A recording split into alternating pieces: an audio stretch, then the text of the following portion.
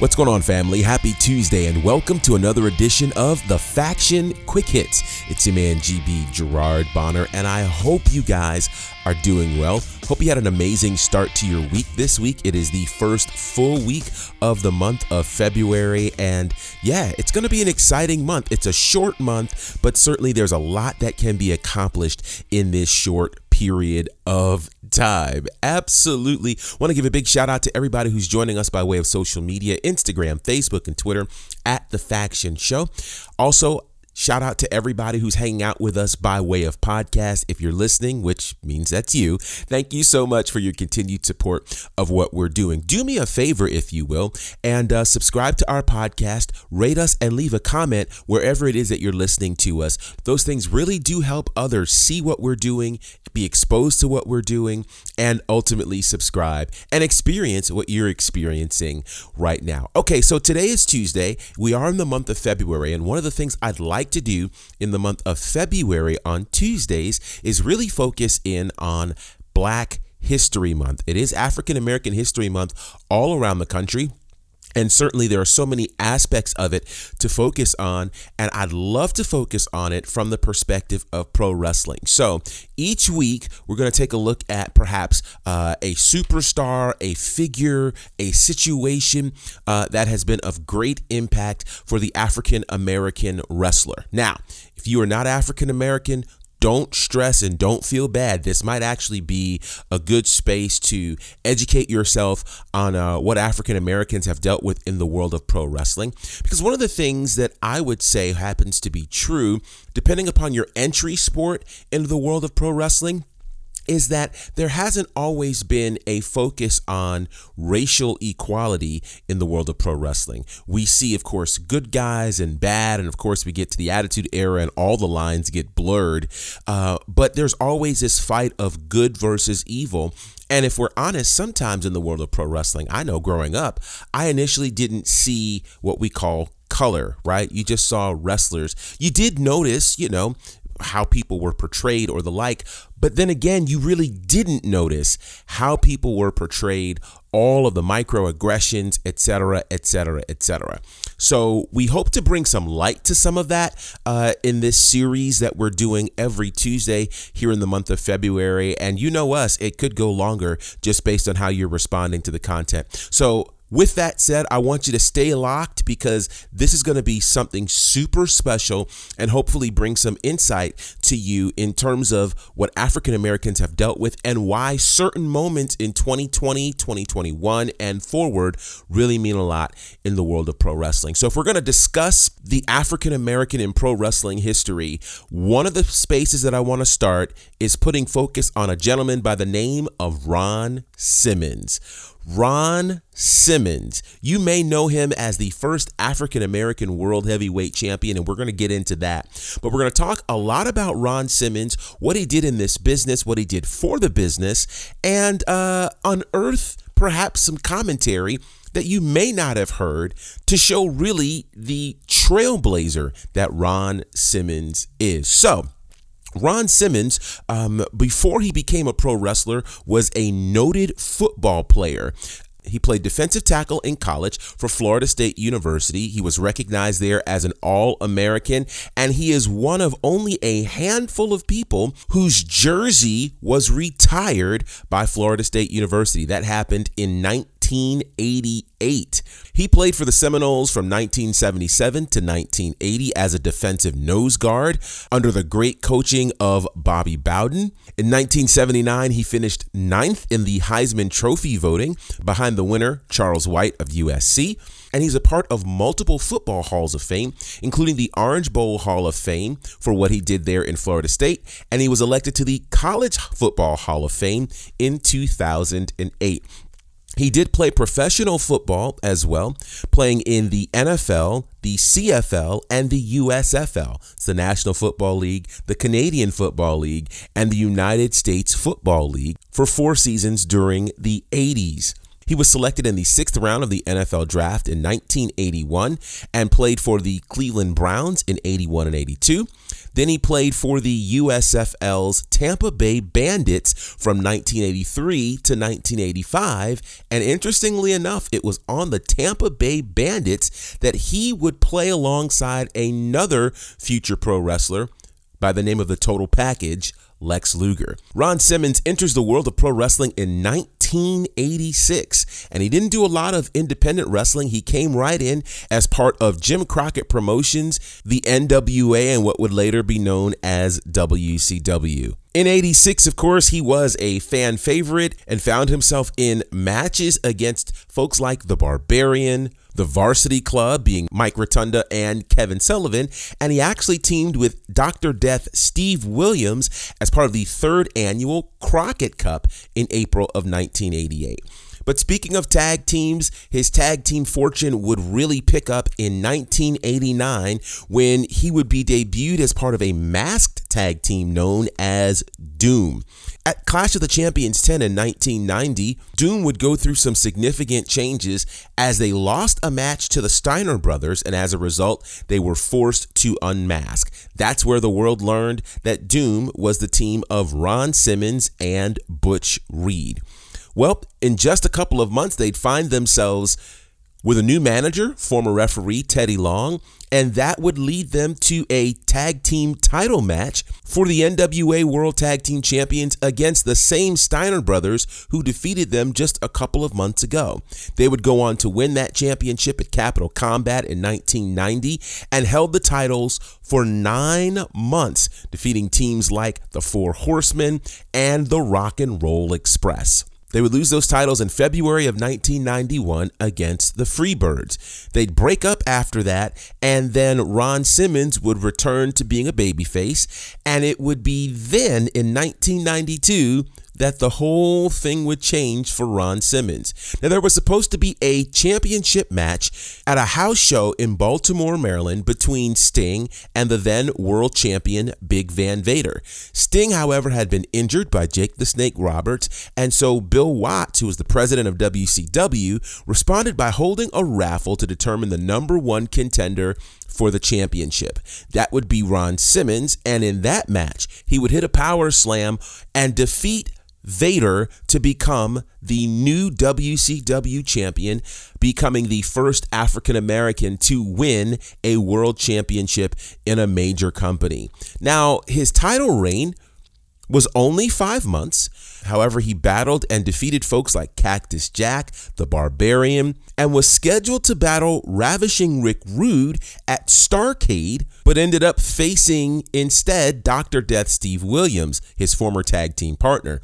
That, of course, would go to a double countout, and his reign would end just 2 days later, December the 30th, 1992, as he would lose the championship to Vader. So while many remember him as the first African American world champion, and that is wildly significant, perhaps it's his work in WWE that made him the most famous, or some would say infamous. Now, modern day fans may remember him for his time as part of another tag team with John Bradshaw Layfield, aka Bradshaw, and they were known as the Acolytes, or ultimately the APA, and that tag team lasted from 1998 to 2004.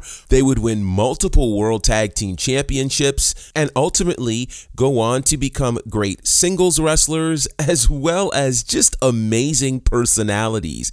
But it was before the APA, between WCW, his brief stint in ECW, and his time as part of the APA, where perhaps some of Ron Simmons' best work was done, and it's also his least heralded work. When Ron Simmons first enters the WWE, he enters in 1996, the summer of 96, where he comes in as a gladiator who wore black and blue and was named Farouk Assad. He was initially managed by Sonny, and if you remember that episode, when he comes out and makes an attack, Jerry the King Lawler, live on television, did not call him Farouk, but said, "Hey, That's Ron Simmons, which kind of created an interesting scenario. By November of that year, he would drop the whole Gladiator situation, part ways with Sonny, and form the Nation of Domination. Now, the Nation of Domination, while they weren't exclusively African American to begin, they would eventually head that way, as perhaps the most famous combination of the Nation of Domination was Farouk, Mark Henry, D'Lo Brown, and a young superstar who needed a bit of an edge at that time. Known initially as Rocky Maivia, he would then adopt the persona of The Rock. And what many don't really understand or remember when looking back at the Attitude Era and the Nation of Domination is that Farouk, aka Ron Simmons, and the Nation would really attack some very taboo issues that were taboo then, and I can't imagine being publicly discussed now. Not just issues of, sexuality, et cetera, but they talked specifically about racism. I want to take you to a promo that began an episode of Monday Night Raw. A little backstory is the week before, the locker room for the Nation of Domination had been vandalized, and there were all sorts of interesting things on the wall, which would allude to the fact that this was a racist attack. I want you to hear the promo that was cut by Ron Simmons and The Rock against the Hart Foundation and D-Generation X. Check this out. No, we didn't ask for this opportunity to speak. We asked for this opportunity to come out here and ask you and to address why is there racism here in the World Wrestling Federation when you just said yourself last week or 2 weeks ago that there wasn't. Now you tell me what's that all about. Let's take this one step at a time, please. On behalf of whomever it was that was responsible for the vandalism in your locker room, and to a certain extent the racial slurs, on behalf of the World Wrestling Federation, we apologize for what happened. Oh, you apologize? Do you think you can come out here and apologize to me for over 400 years of what we call antagonizing, slavery, washing your car, taking care of your kids, building your houses, building this country, and you think you can apologize just like that? Well, let me tell you something, man. I'm a new breed of black man, like the Nation is. Hey, I'm gonna tell you how we are. Did you know what your apology is to me? This is how we take apologies, with these and with this. Oh, wait just a minute. There is no racism here in the World Wrestling Federation. We don't allow it, won't allow it under any circumstances. And that's the bottom line. Well, I'll tell you what. Ask my brother Rocky right here. Is there any racism here in the World Wrestling Federation? Well, let's get off this subject, all right? Let's go to something else. We don't need to drive this into the ground. Let's get off this subject. Rocky? Hart Foundation, with what you did last week, you crossed a line you should never have crossed. Because now it is a black and a white thing. And being a straight shooter I am, I've dealt with racism and discrimination all of my life. You can hear the response from this capacity crowd. And each and every time I was knocked down, I damn sure popped right back up. So Hart Foundation, I'm going to show you what it's like to deal with discrimination all of your life. But the difference between you and me is when I knock your asses down, you won't get back up. Hart Foundation, it all started with a boat ride, but it's gonna end with a black fist right on the side of your white ass. We are challenging you to a match next week right here. And if you got the guts like you all say you do, then you'll accept the challenge. Come out here and show these people what kind of challenge. And wait a minute, that challenge just might be answered. Here comes the hitman Bret Hart. Here comes Baby Boy Smith, Owen Hart, Jim the Anvil Hart, the entire Hart Foundation. So, first things first, I don't know that a promo like that could be cut in 2021 simply because WWE is a much more corporate space. And I think specifically with the Donald Trump presidency, WWE has really worked hard to stay away from political issues because of how divisive they could be. I also think that I don't know how many people would boo the Nation of Domination. Now, let me be clear.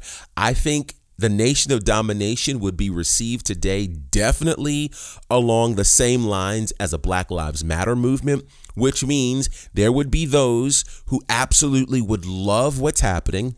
There would be those who would consider to be sympathizers, and then there would be a whole nother group of folks that would absolutely be against the Black Lives Matter movement, against talk of racism, against the Nation of Domination. And I think the same type of polar division that you see in the United States would be reflected in the WWE. And I don't know that WWE could necessarily control that very well. Be that as it may, the bravery it took for Ron Simmons to have those kinds of conversations publicly, and it wasn't just that promo. He cut other promos asking Vince McMahon specifically, why is it that a black man has never held the WWE Championship? Go back in the WWE Network and check out those episodes of Raw. Look for the Nation of Domination. I promise you're going to hear things that will shock you, and it'll shock you not because they weren't true, but because they were actually said. That is the brainchild of Ron Simmons. That is one of the reasons why he is so highly revered in the world of pro wrestling, because he was brave enough not just to rest on his laurels as the first African-American world heavyweight champion, but to then look for equality within the WWE and in pro wrestling in general. I think it's also interesting to take a look at this fact that 2 of the other 3 members of the Nation of Domination would later hold the world title in WWE, that being The Rock and then Mark Henry. None of that happens if Ron Simmons doesn't blaze the trail, not just as the first African-American world champion, but as someone who was willing to openly have these discussions on television. When most of us think about the Attitude Era, we talk about D-Generation X, we talk about the NWO, we talk about, salacious promos and overtly sexual innuendos, but we don't talk about the conversations that happened about racism. And other moments in that promo would probably blow you away to hear how Bret Hart talks specifically about how America is a racist country and how D-Generation X then accuses Bret Hart and the Hart Foundation of being racist and calls him the Grand Wizard of the KKK. Like, it's really crazy when you think about this was openly discussed and put on television in the Attitude Era. Certainly wouldn't happen now, but Ron Simmons is a big, big part of that, leading the charge to discuss equality for the African American wrestler. He would go on and retire in 2004. He would then be inducted into the WWE Hall of Fame in 2012. And since then, he has worked with a number of wrestlers behind the scenes. He is part of the Legends program in WWE and is still one of the most highly respected wrestlers across the world of pro wrestling. Our African American history focus for today is the great Ron Simmons, former world champion, multiple-time tag team champion, leader of the Nation of Domination, and one of the most respected athletes, be it football or pro wrestling, in all of the world. I want to hear your thoughts on our look at Ron Simmons, some of your favorite memories as well. We'll be talking about it on social media as well. Definitely looking forward to hearing your thoughts, and I'd love to hear who you'd like for us to focus on next Tuesday as we continue our look at African American history in pro wrestling. Remember, tomorrow we'll be talking about Monday Night Raw. We'll get you ready, of course, for the Wednesday Night War, and there's a lot more that's coming as well. This week is also show week week for SHW. SHW 24 goes down this Friday. So make sure you're joining us on our live pre-show. If you're here in the Atlanta area, we'd love to have you come and join us in Canton, Georgia. You can check out our social media for more information. Tickets will be available at the door 5 p.m. Eastern on Friday with bell time at 8 p.m. Eastern. It's going to be amazing. There's going to be social distancing. You're going to be safe, but it's going to be a lot of fun for you to check out what's going on in the world of pro wrestling at SHW, Southern Honor Wrestling. All right, until tomorrow, I want you guys to be safe. I want you to be sound, and I want you to continue to enjoy all that's happening in the world of pro wrestling. Until then, it's your man GB Gerard Bonner representing for my good brothers Courtney Beard, Brandon Clack, and the Fourth Horseman. Collectively, we're known as The Faction. Have an amazing day. Salute my people, here we go. Salute my people.